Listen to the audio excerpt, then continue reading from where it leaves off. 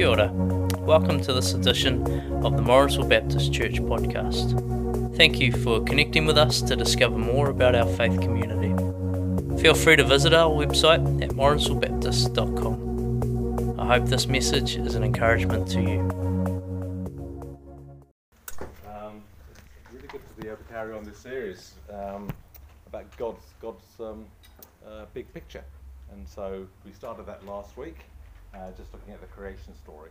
And we're using some material from God's big picture, just really helpful structure. You can find it online if you're so interested, and we're just taking some bits out of that just as a helpful framework. But it'd be good just to open in prayer, and I just wonder, Tom, if you'd like just to open in prayer for us. Yeah, of course. Heavenly Father, we first of all we just want to thank you for the opportunity to come together and to open your word and to learn more about you. And Father, we just pray as we gather, as we spend time looking into the word and understanding more of it, Lord, we just pray that you'd be here in the midst of us. We know you are, Lord. And so Father, we pray you bless our time together, you bless our conversations.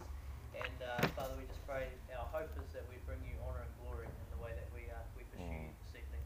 So Father, we just pray your blessing upon our time, and we just ask Holy Spirit, you come, you fill Richard, and you lead him and guide us, and help him to walk in confidence and boldness as he leads tonight.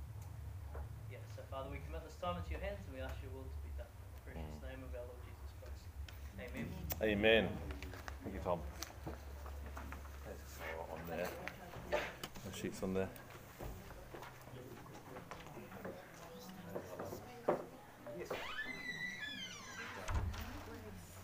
Well, I guess part of wanting just to restart Night Church and just have a Bible theme, which we'll be doing 3 weeks out of 4. We're going to have a prayer and worship evening, the first Sunday of the month. That won't be happening at the beginning of June because it's Queen's birthday holiday, and so it's a little bit hard to do that. So we'll start in July, just a prayer and worship night. And the key reasons we're really looking at these things is just to really help people be confident in the Bible and the message we have. And I've highlighted up here, it's more important we know the whole story of the Bible, as I touched on last week. And part of that is knowing the Father, knowing Jesus, knowing the Holy Spirit, because this is a story about God. And so we want to be confident in knowing that story about God.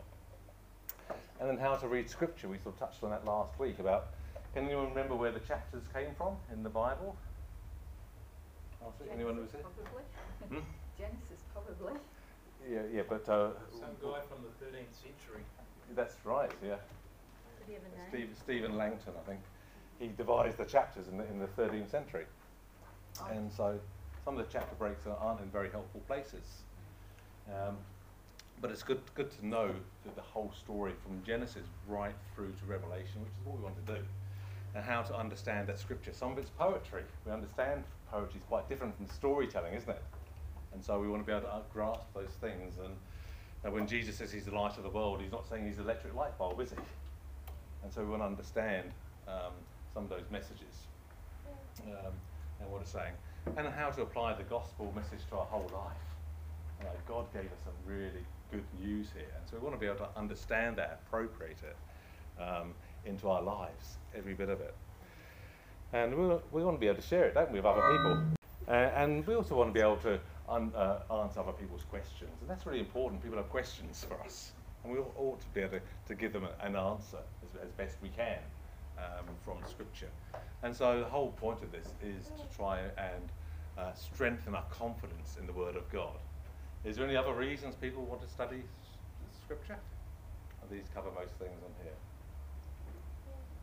I said the whole heart of it is one of confidence, and so that's what we're here for. And I guess one of the major things on here as well is that Scripture is important, and we highlighted this Scripture last week from Paul that says all Scripture is God-breathed. It means God guided it. The Holy Spirit was the editor of the Bible, even though it was written by 40 different writers over 1,500 years in 3 different places, is that it's been inspired by God, and he's brought that whole story together, and that's why we can understand it as one big story, because the Holy Spirit has been guiding the writers, using their own personalities. And when we spoke about this last week, it reminded you, didn't it, that when Paul wrote this, the scripture he was talking about was the Old Testament. And so Paul valued the Old Testament. So the Old Testament's really useful for us to live a godly life. And so that's really important. And so I demonstrated everyone here last week is a Bible scholar, because I put a verse up here and I think everyone understood it.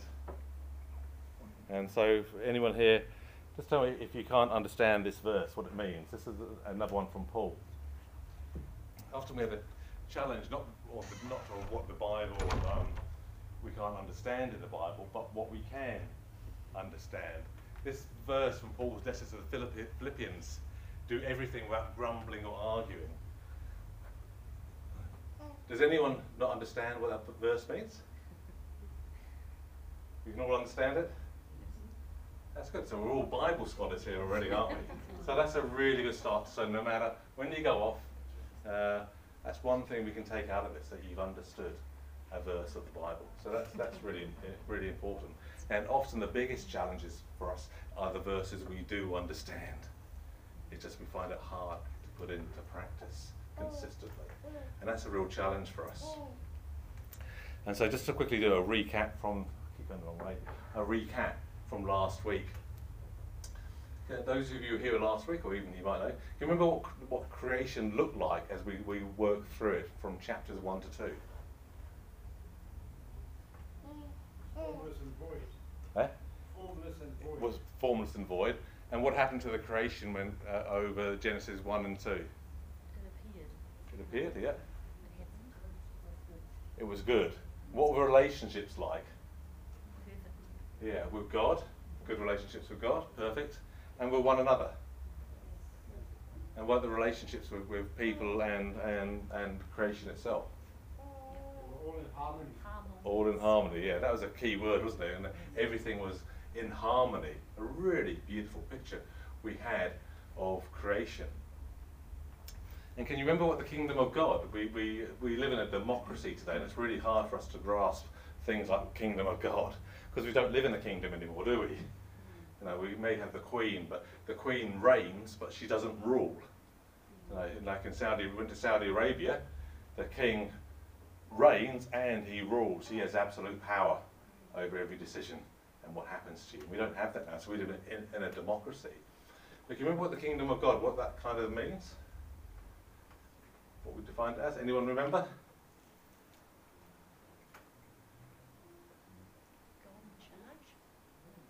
Yeah, that's part of it. You weren't here, Karen, but that's not bad. And we'll cover on the other one, where was Jesus in chapter 1. Remember, this is what we reminded ourselves, is that one way to understand the kingdom of God is about God's people living in God's place, under God's reign, rule and blessing. And that's what the kingdom of God is a theme in the Bible. And so in chapters 1 to 2, it looked like this. God's people were Adam and Eve. Where they were living was the Garden of Eden.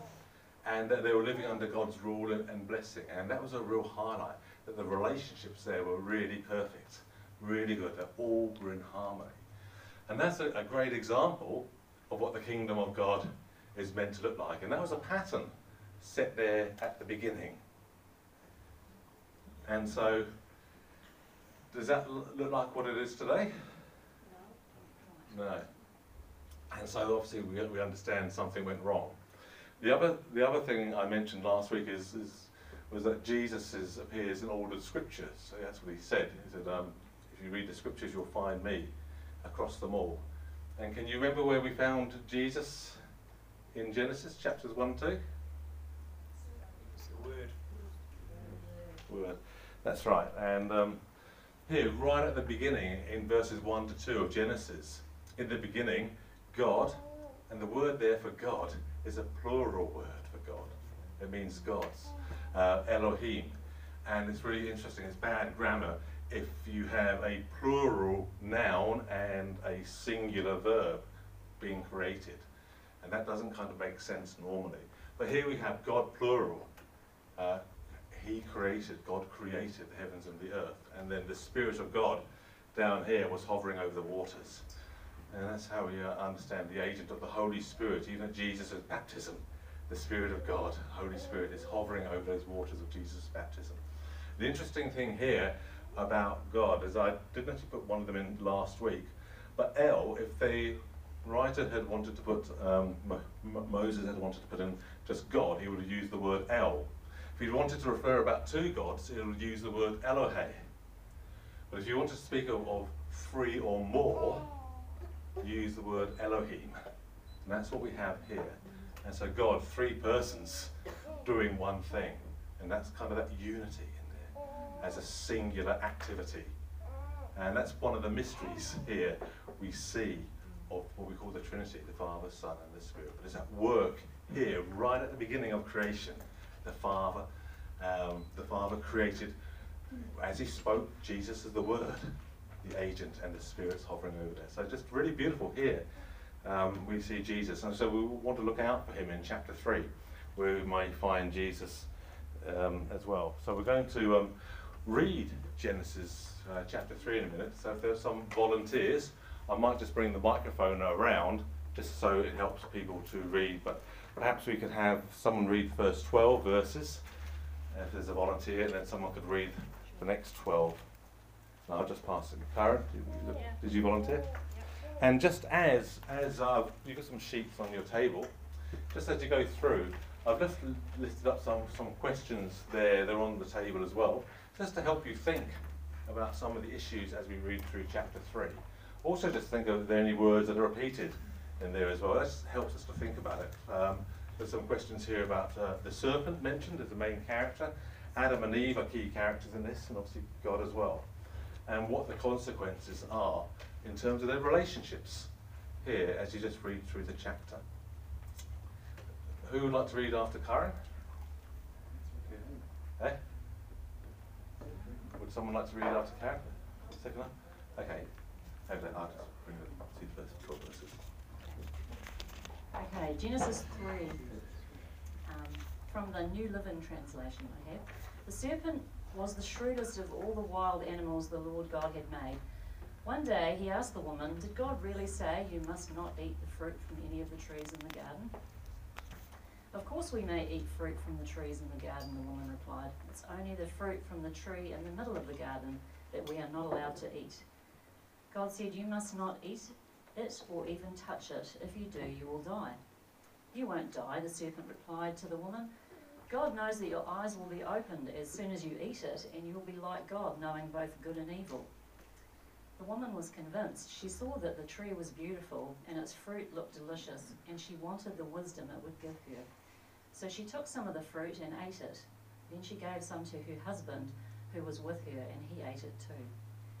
At that moment their eyes were opened, and they suddenly felt shame at their nakedness. So they sewed fig leaves together to cover themselves.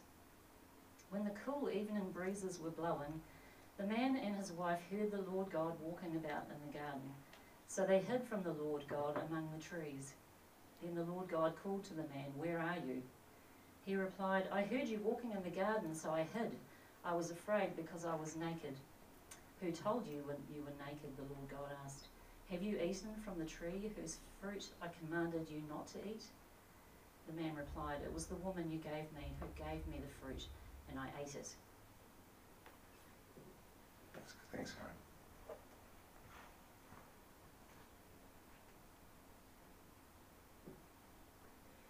Verse 13. And the Lord God said to the woman, "What is this that you have done?"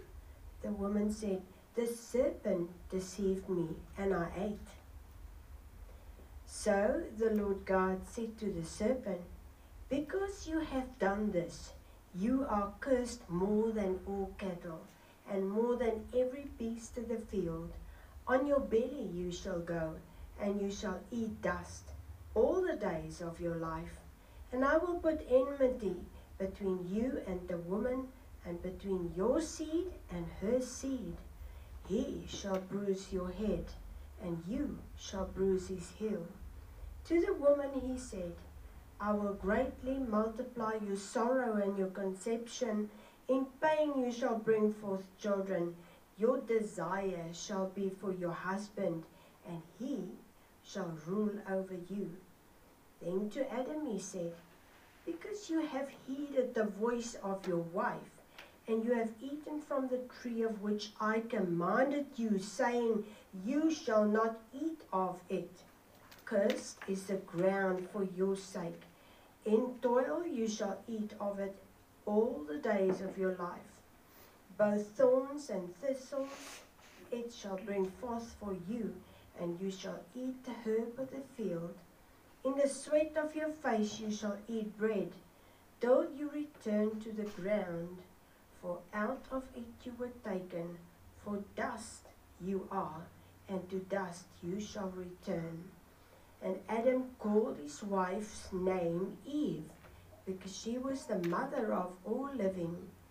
Also for Adam and his wife the Lord God made tunics of skin, and clothed them.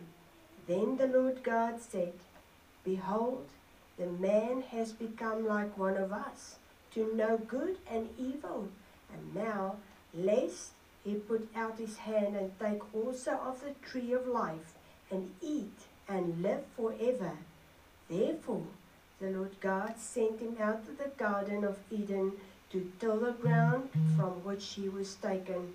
So he drove out the man, and he placed the cherubim at the east of the Garden of Eden, and a flaming sword which turned every way, to guard the way to the tree of life.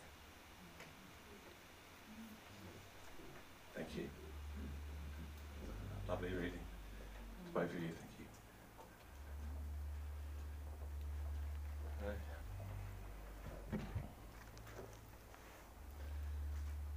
And so here we're introduced to the serpent. I guess here you probably need to understand who the serpent is. So from the rest of the Bible, how would we be able to understand who the serpent is?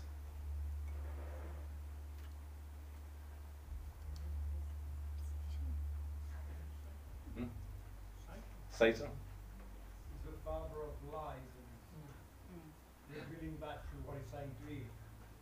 Yeah. So we understand from Satan, and who is Satan? Lucifer. And so what do we know about him? He was the head angel. Yeah. Fallen angel, kicked out of heaven. He was created. Hmm? He was created. He's created. That's a really important point, isn't it? That Satan is actually a created being. And was he alone? Yeah, a third of the angels seemed to go with him. And so, and this. Ezekiel 28 says he was one of the most beautiful ones ever created. That's right. Yeah, really beautiful. Was it the star? Yeah. The morning star. That's right. And so sometimes that's one of the reasons why it's really helpful to have an understanding of the whole Bible, because as we talked about last week, Scripture informs Scripture, and it helps us to build that picture. And so we have this the serpent here, and he comes into the garden, and so we know where he came from. So he come from heaven. Did he exist before Adam and Eve? Yeah. So we know that, and so he comes in and starts talking to them. And so, how did he manage to deceive Adam and Eve? What kind of things did he do? What tactics did he use in terms of God has spoken to Adam and Eve? What tactics did Satan use to actually convince them to do his work? He lied. That's right. Yes, the first thing he did was to say, did God really say that? To question what God said, put doubt in it. That's right. That's right. Did God really say? What's that doing? creating doubt in who? Yeah, in God and in God's goodness. Is God really trustworthy?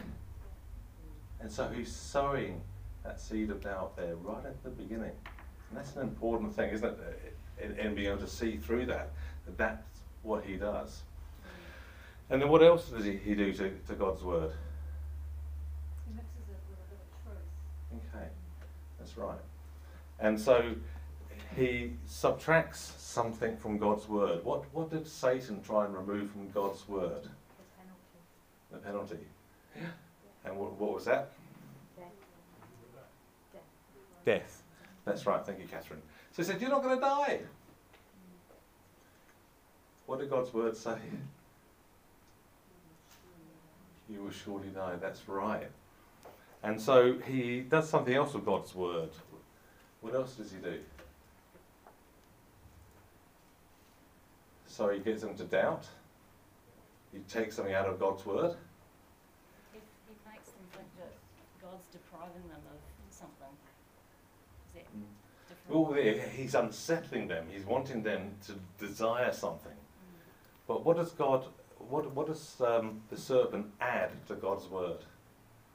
He said your eyes will be opened and you will be like God and you will see and discern between good and evil. Yeah. And so we read here, that's right, thank you. We read in here his tactics. Did God really say? Get us to doubt God's word. Get Adam and Eve to do that. You won't die. He took away from God's word. And then he added to God's word, you will be like God. Yes, Catherine? Just a point I've just noticed, and that God actually agrees with that. And although we can become, exactly like God, God himself says that they have now become like one of us. I've not seen that before. Okay. Yeah. Yeah. Anyone want to add on that? Adam? Anything on that? He said that they will be like God in terms of living in eternity. I think that part of that will be they'll be like God in terms of having an eternal life, because their life is linked to the Bible. So Satan convinces them he'll be like God, but can they really be like God? No, because who created all things? God. So we can't create, can we? So Adam and Eve would not be able to create. But I think, Catherine, the point you're making there in Scripture, which is a good one, is, hey, if they carry on in here, then sin is going to be eternal. I think God was saying, what am I going to say? That Do you want to God acknowledges that now that they know, they're like God in only a tiny bit, not the whole thing that God is, Yeah. but in this one area, knowing good and evil, Yes. they are like God. So Satan used enough of the truth, but he said it in a way that brought great, what's the opposite? Falsity. Yeah. Yeah. Thank you, Catherine. Richard, I think one of the tactics that Satan uses here, that I've always noticed, is, for a bit of a word, he didn't come with horns and a pitchfork. He came as the shrewdest of all the wild animals. So, And that's what Satan does. He comes as something that looks good that's not, and that's exactly what he did right in the very beginning. He came as one of the shrewdest wild animals. So he didn't say, here I am, Satan, I'm going to tempt you. That's what he does. And that's really important, because you go to Revelation and we'll have a picture of a dragon that looks like a lamb, speaks like a dragon, looks like a lamb, deceiving. And so that's right. And so it's far easier to tell half-truths than outright lies, isn't it? We can often spot an outright lie, can't we? But if you mix some truth into it, sometimes you get some credibility, and it sounds reasonable. And so exactly, a lot of what the serpent is doing here sounds quite reasonable. In verse 5, Richard, Satan seems to speak as if he's like an authority on. Satan seems to speak as if he's like an authority on God. He says, well, God knows that when you eat of it, your eyes will be opened, as if he knows God intimately. That's right. And so he's claiming to be a lot more than he really is. And that's right, and that's good. And so that's really important. And so when he convinces them, what we find in the passage then, the harmony that we read about last week is suddenly replaced by fear. They were afraid. There's a shame they're hiding. There's a guilt that they know that they've done something wrong. And what does Adam do straight away? Blames his wife, that's right. So is that typical man, is it? Is that sin is carried on throughout? I don't know, who hurt your finger? I think she makes it in fruit salad. And then who does Eve blame? The serpent, yeah.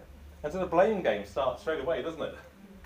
No one wants to take account. And so quickly we've got conflict. And then we're going to start having some pain, and that's going to be leading to death.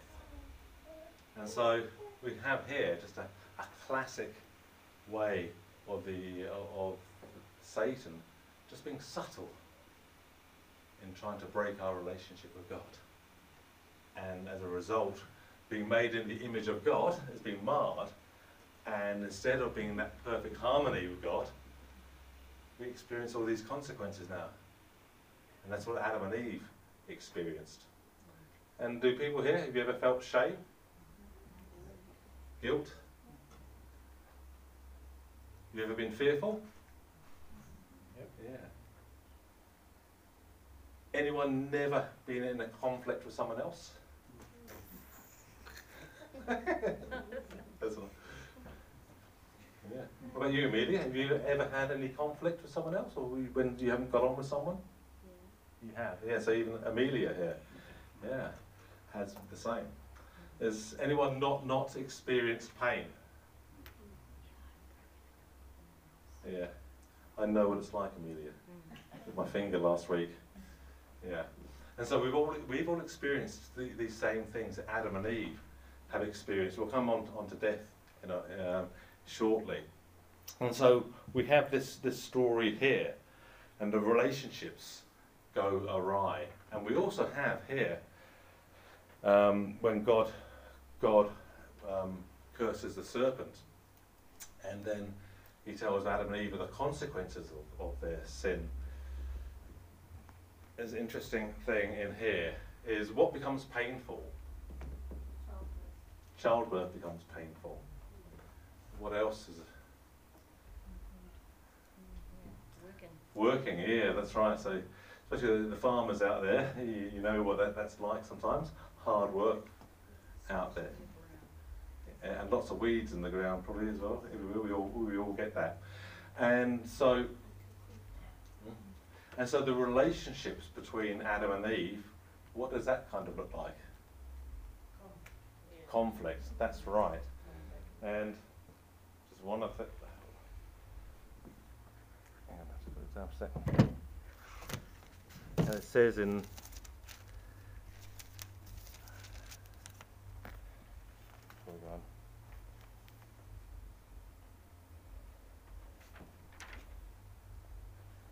And it says here in verse 15, I'll put enmity between you, that's the wrong one, sorry, I'll just go on. Here, I will greatly increase your pains in childbearing. With pain you will give birth to children, and your desire will be for your husband, and he will rule over you. And so again, we talked about that harmony in relationships last week.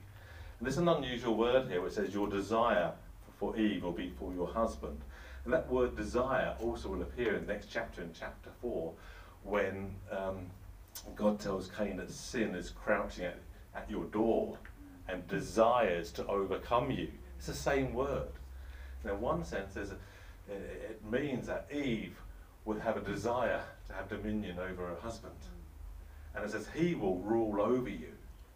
So there's conflict in their relationships already in that curse.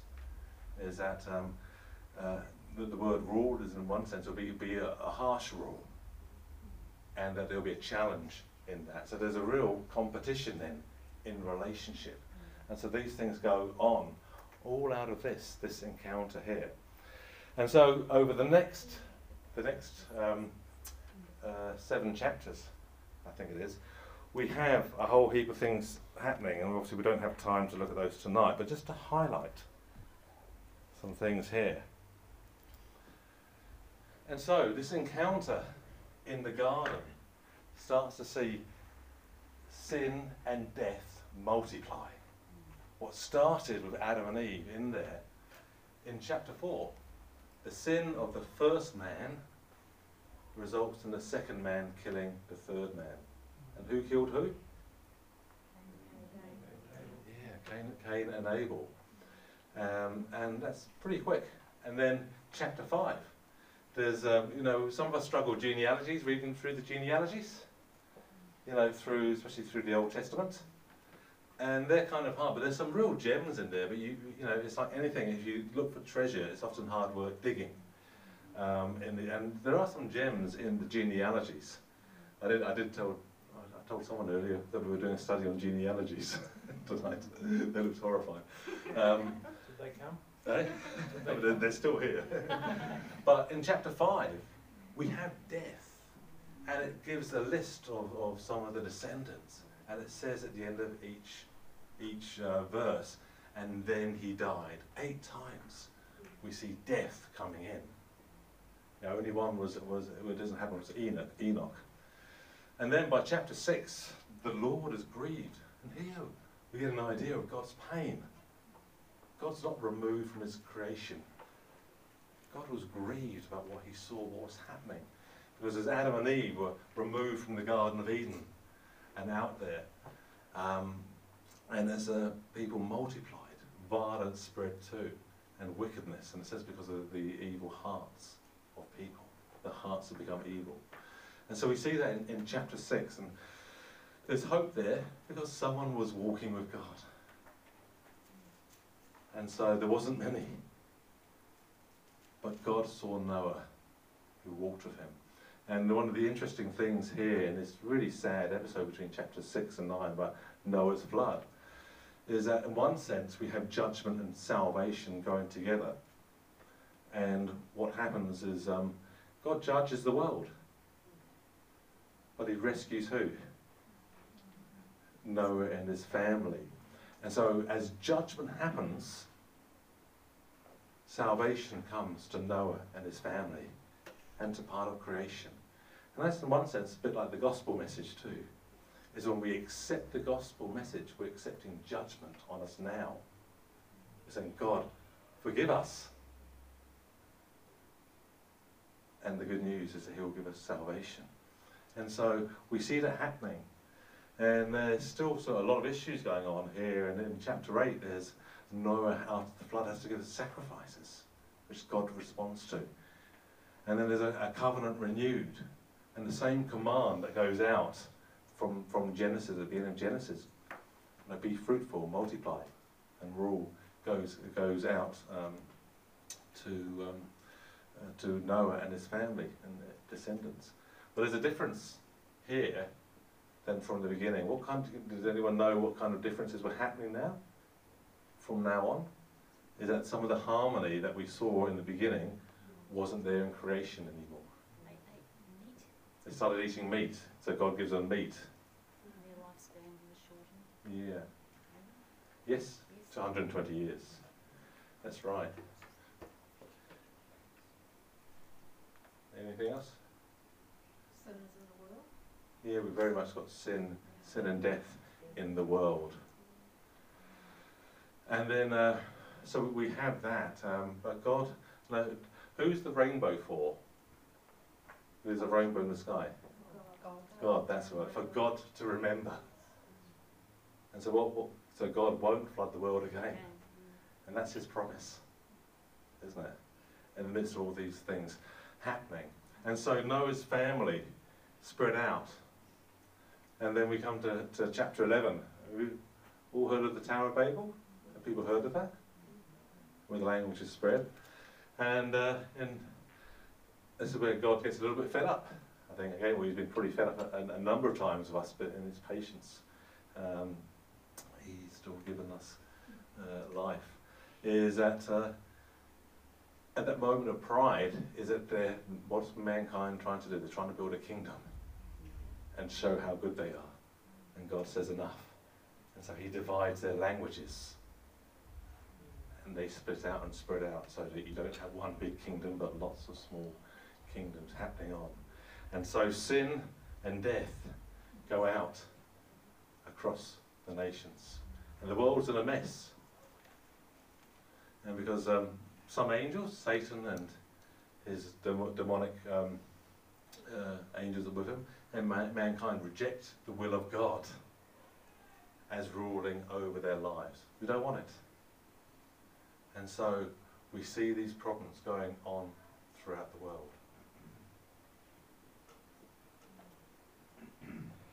And so a lot of the challenges that we face today aren't that different.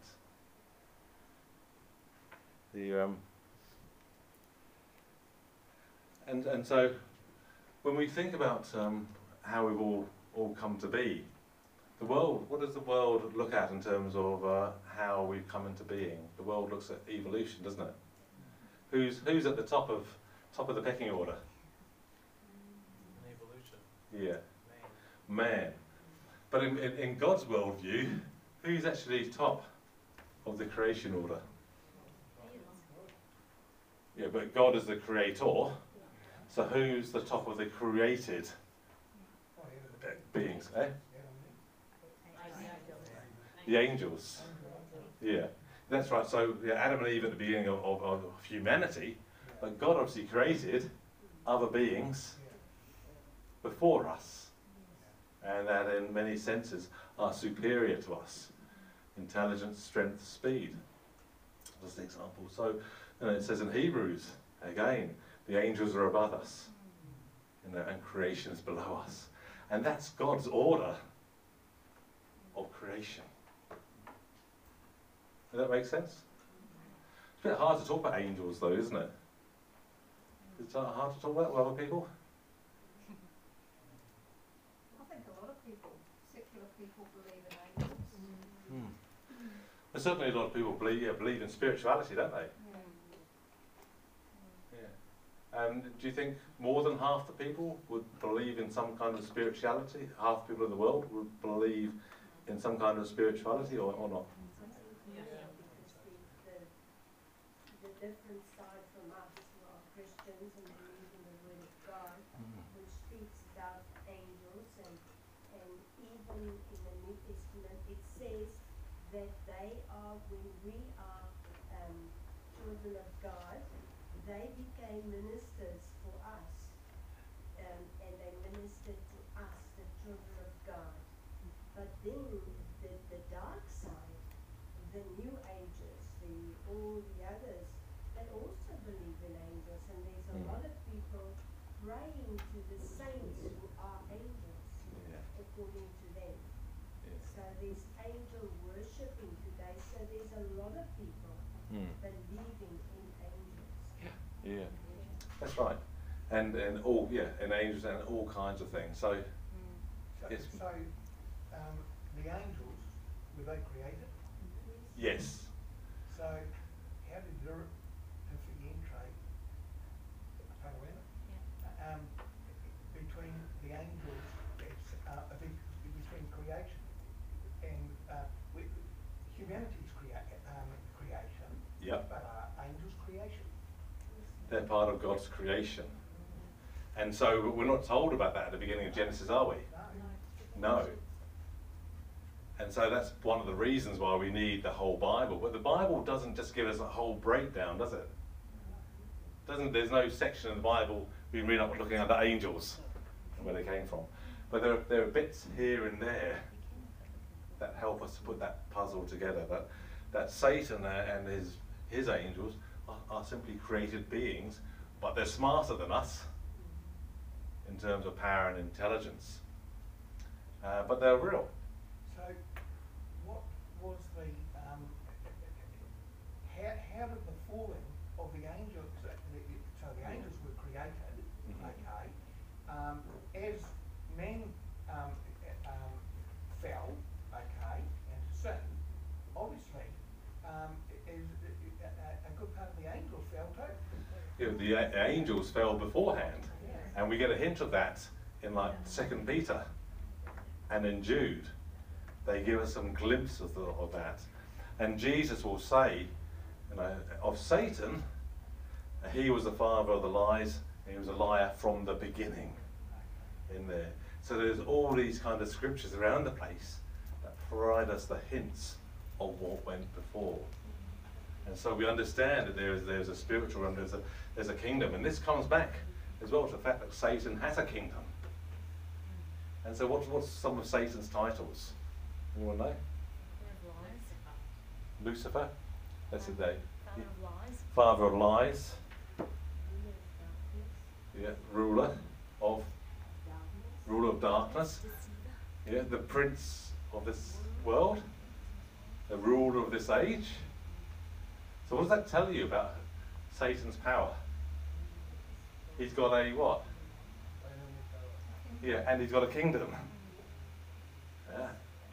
When Adam, who was supposed to be the ruler over the earth, when he fell, the rule went to Satan because he gave it over to Satan. And so Satan offered the kingdom of earth to Jesus, didn't he? Before Jesus comes and sharing that good news with us, Jesus has an encounter with Satan. And Satan says, hey, you follow me, you can have this kingdom. Jesus doesn't say, ha ha ha, don't be stupid. You can't give me what you don't have, does he? No. And so Satan has for a time, and that's important, for a time, he has his own kingdom. And so his kingdom, and his angels are about his business. And so he tried to convince Adam and Eve, you want your own kingdom. You'll be happy. Hey? You'll be able to do whatever you want. You're going to have real freedom. Isn't that going to be nice? And so Satan wants Adam and Eve to believe that they can have their own kingdom, that they can rule their own lives, be captains of their own destiny. And so,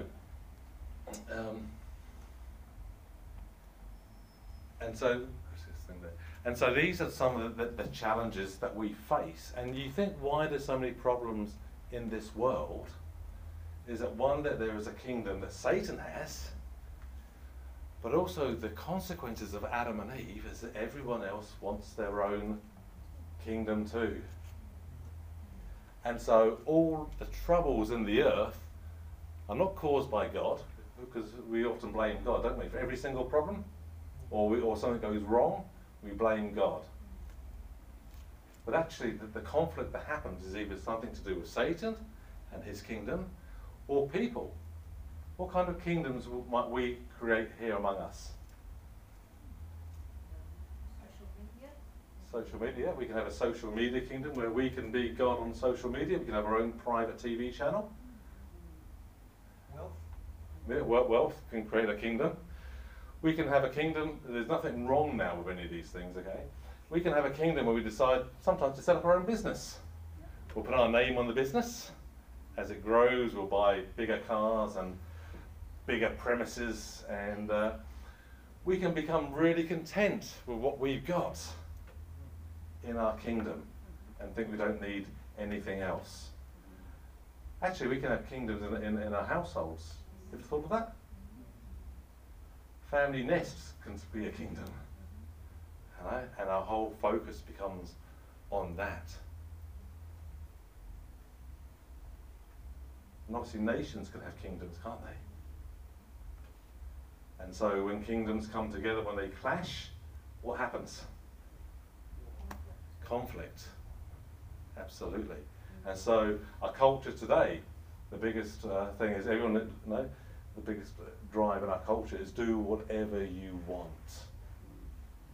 Be your own kingdom. And so we just look at social media. What happens on social media? Someone puts a statement up about a particular situation. I'm really for something, People like it, or Or share it. share it. And what do some other people do? So Believe it. criticise as well, yeah. And so some of the criticism there's pretty bad, isn't it? All you do is make a statement about something, and sometimes if it's controversial, even just some the Israel and Palestinian situation, you put a comment on there one way or the other, and it creates a whole heap of venomous responses on there from people you don't know. And so the mess in this whole world is actually caused by us wanting our own kingdom to dominate other kingdoms, whether that's personal in our own lives, and we sometimes want our business to succeed, or our household to look better than other households, or whatever it might be. Okay, and at a national level, is we want our way over your way, and it creates conflict. And so many of the problems we have in the world is caused by that, isn't it? So either Satan's work going on, or our own kingdoms create the conflict. And that's the real answer to why the world is such a mess. Because we've rejected God's rule and His blessing to be under His kingdom, to create our own. So what Satan told Adam and Eve has come right through to us today as well. And that's our greatest problem, is the kingdom of self. And that's a real challenge. And so that's one of the things we need to be aware of. If we doubt and challenge things. So we also see some of his tactics today of Satan that come into our lives. We know that we've already talked, he's the father of lies. And often some of his he loves the darkness. You read about when Judas went out, to betray Jesus.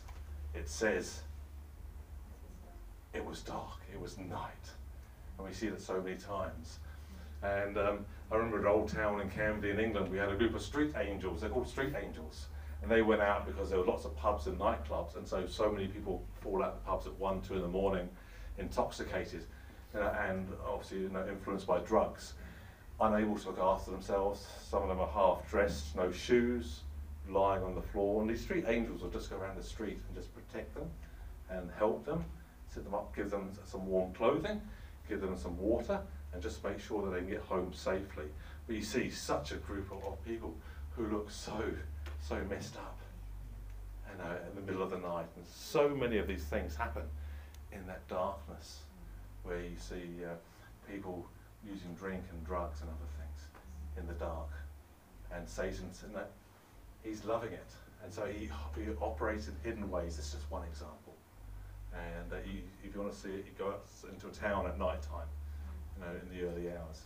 Division, the easiest way, to divide an enemy is to conquer an enemy is to divide them. And he loves that doing in churches. He wants to see us divided and offended, create conflict.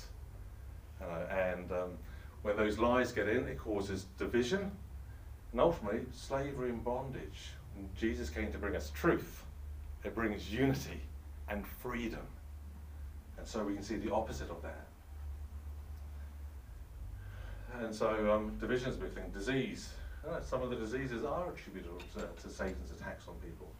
Jesus spoke of the woman he healed on the Sabbath and said, should this woman who'd been bound by Satan, not be freed?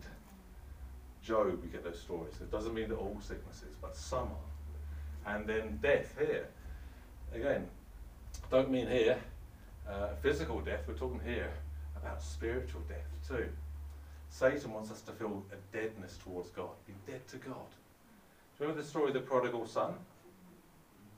He goes off, has a good time, partying, nightclubs, all the stuff. He realises perhaps it wasn't such a good idea, and he's in such a bad situation, he wants to go home. And what does his father say when he comes back? Welcome home. But what did he say of his son? Anyone remember? Yes. So my son was dead, now he's alive. He become alive to God again and realised his real situation. Satan wants us to feel dead to him. And so we have many people outside here feeling dead to God. And so that's part of his tactics, to make it hard to share the good news. And so we need to be aware of those. He's doing the same thing. And just what other questions on here? And just going back to the Garden of Eden, why was it so wrong that Adam and Eve took the fruit? He said not. So it wasn't just breaking a commandment, it was something more. What were Adam and Eve essentially doing? Not just breaking a commandment, but Lack of faith. there was all that lack of faith is really key. That's right. But they were also decided we will make our own laws, our own commands. It's part of being God. And see, the reason we can be confident in this world and all the sciences that are around that tell us how things work is because God is a lawgiver. And so we have confidence in the way things work in this world. And suddenly Adam and Eve here are saying, well, we'll make our own laws, be our own gods. And that was the wrong thing, is that they wanted to become the law makers. And God says no.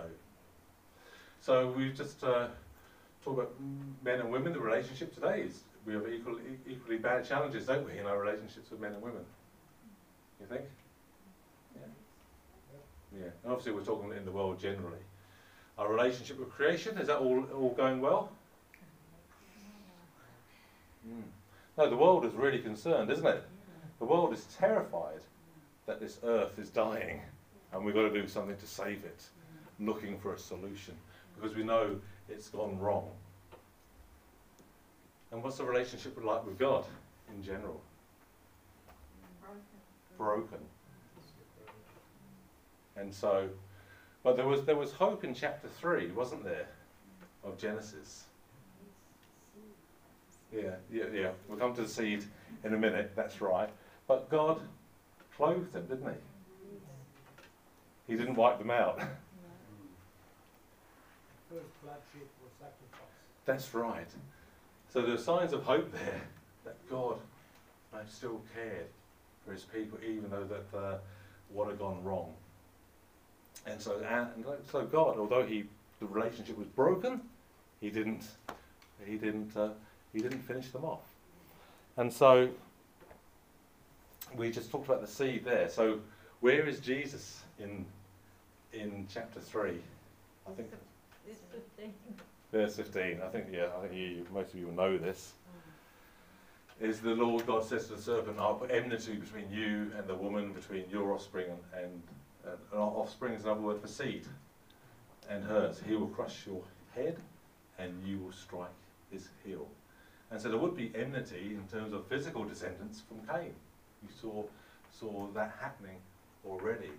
But this was looking forward, wasn't it? So can I just add something? If you read that, it says, God said to the serpent, between your seed and her seed. So that means that Satan will have a seed.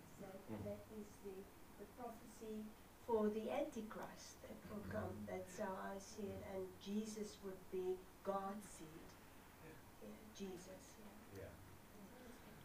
And so this is pointing to a future.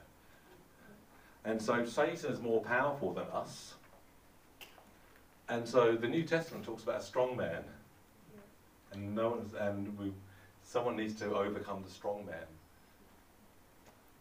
And so part of Jesus' mission was to do that. And so him coming into this world, that Satan would strike at Jesus, but Jesus would crush him. And Jesus began that process of a victory at the cross.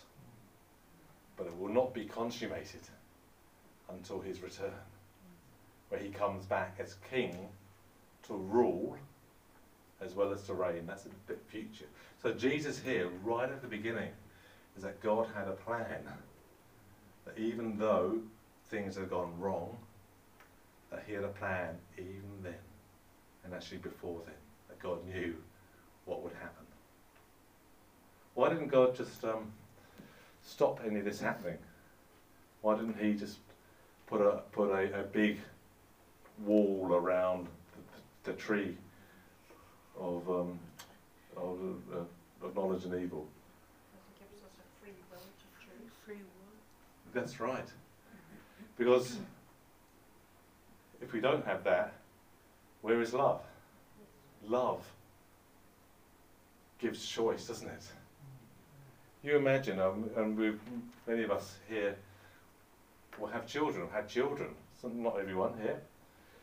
But if you knew your children would hurt you in the future, would that stop you having children?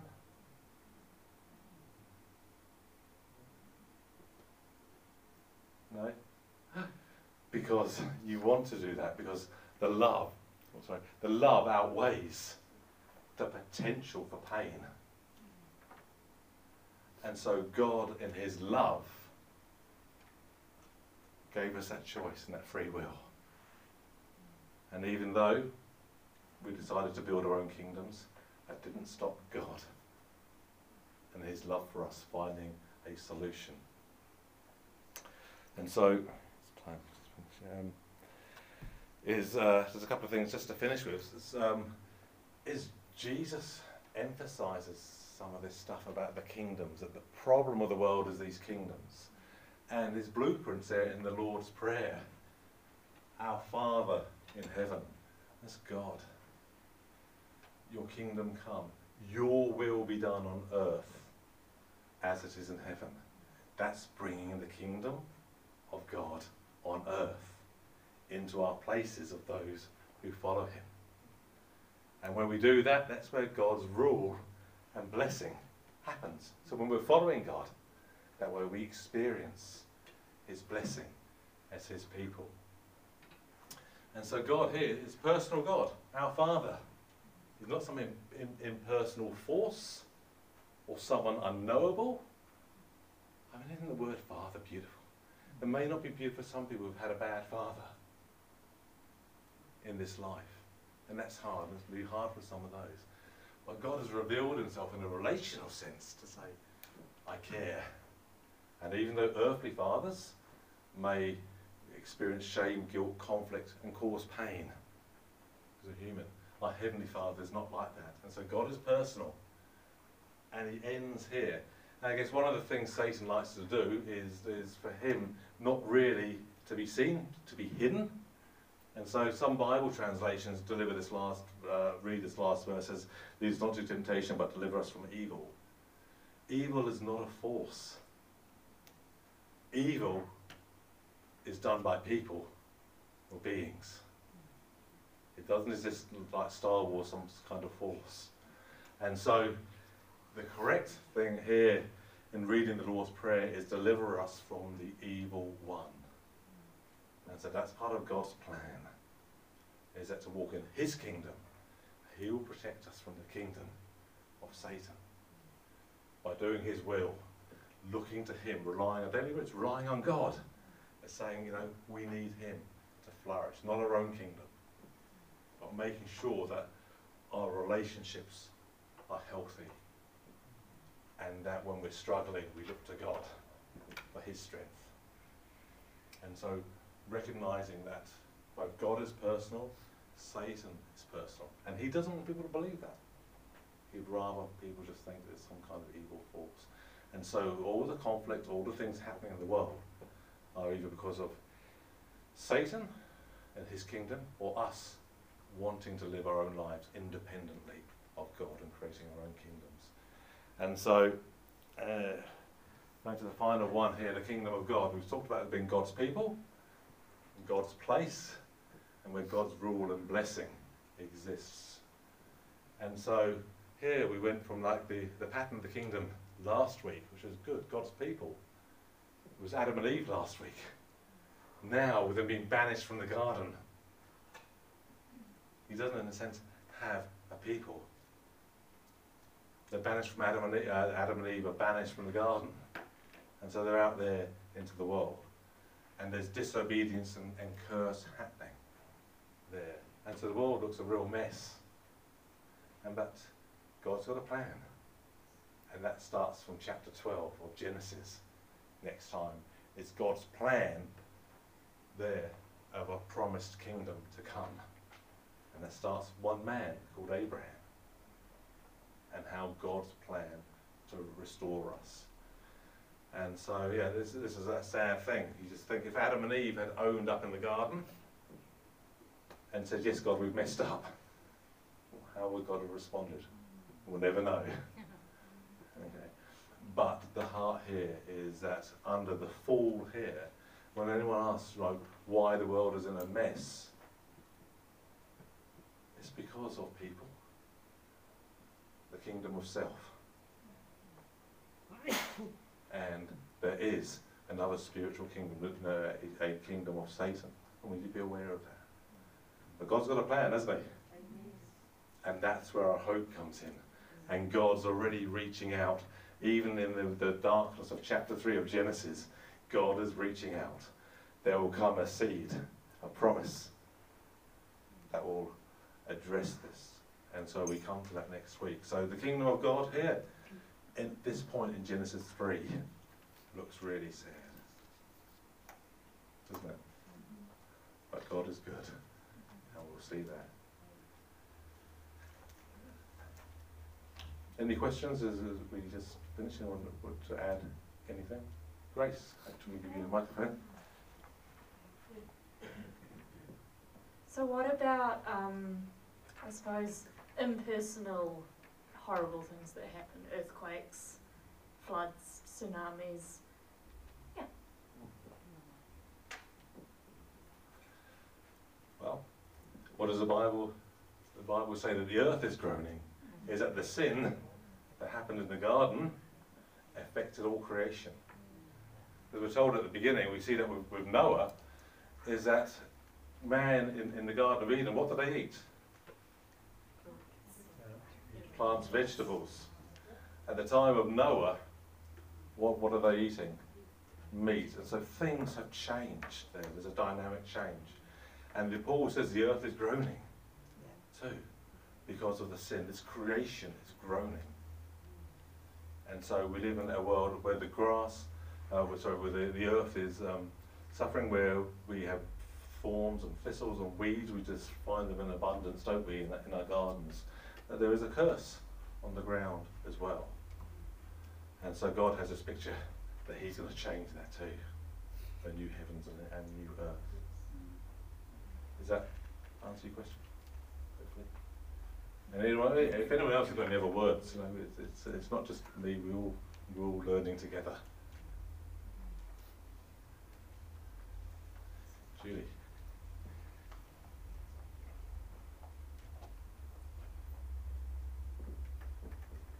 With earthquakes and floods, I think that's also coming to the fulfilment of the end of this age as well, because it's prophesied that, particularly in Revelation, but also in Isaiah, it talks about the earth rearing, and the mountains quake and fall to the ground. So, and Jesus does tell us that there will be an increase in all of these things before he returns.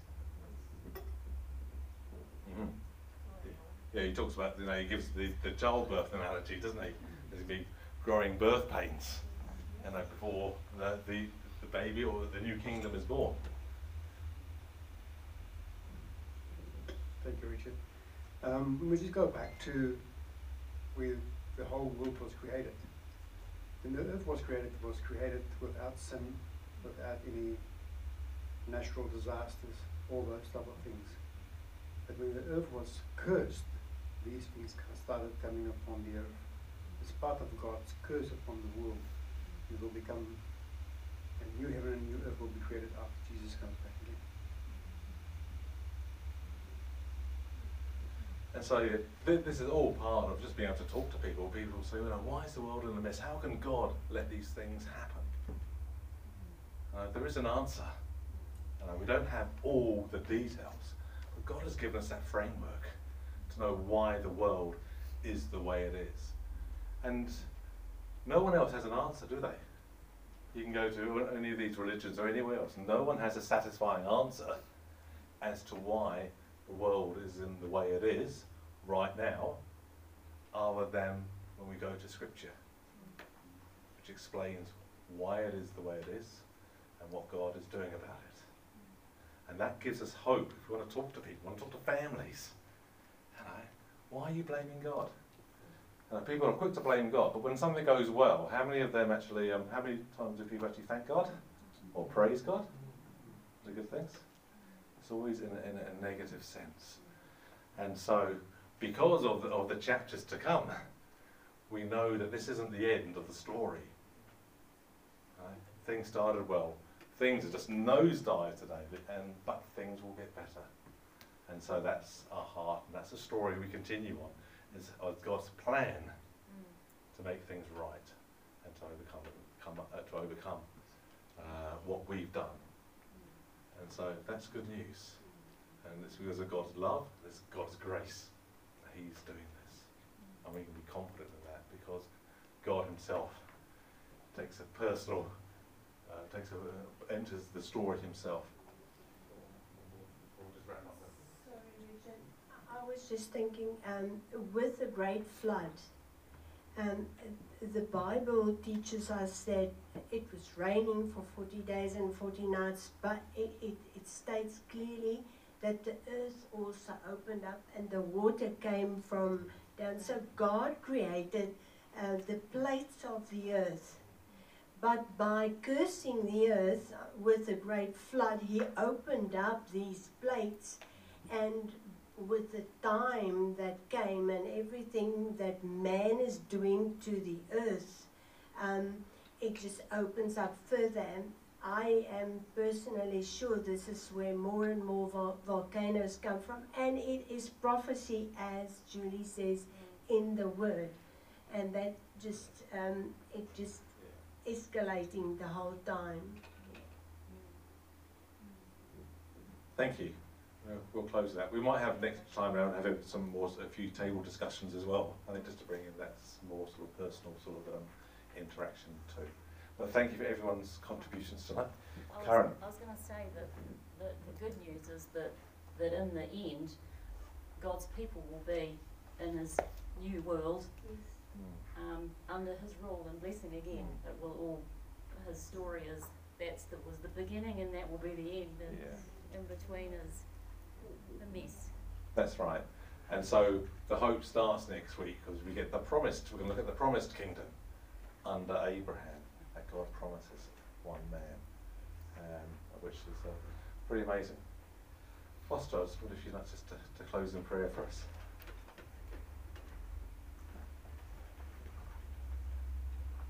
Lord God, we come tonight hunger and thirsting for your word, to be fed by the same forces that created the world and the universe, the same force that holds it all together. Thank you, Lord, that that's available to us. And Lord, I just pray that as we go out today, for this, as this is the first day of the week, Lord, as we go about our business this week, that we remember that we are people of your kingdom. And Lord, we pray your blessing on your word that's been spoken, and that we will work out for this week ahead. Amen. So thank you, everyone. And as I said, anyone has any ideas, and we're happy to just bring more interaction in. So that's really important. So encourage that.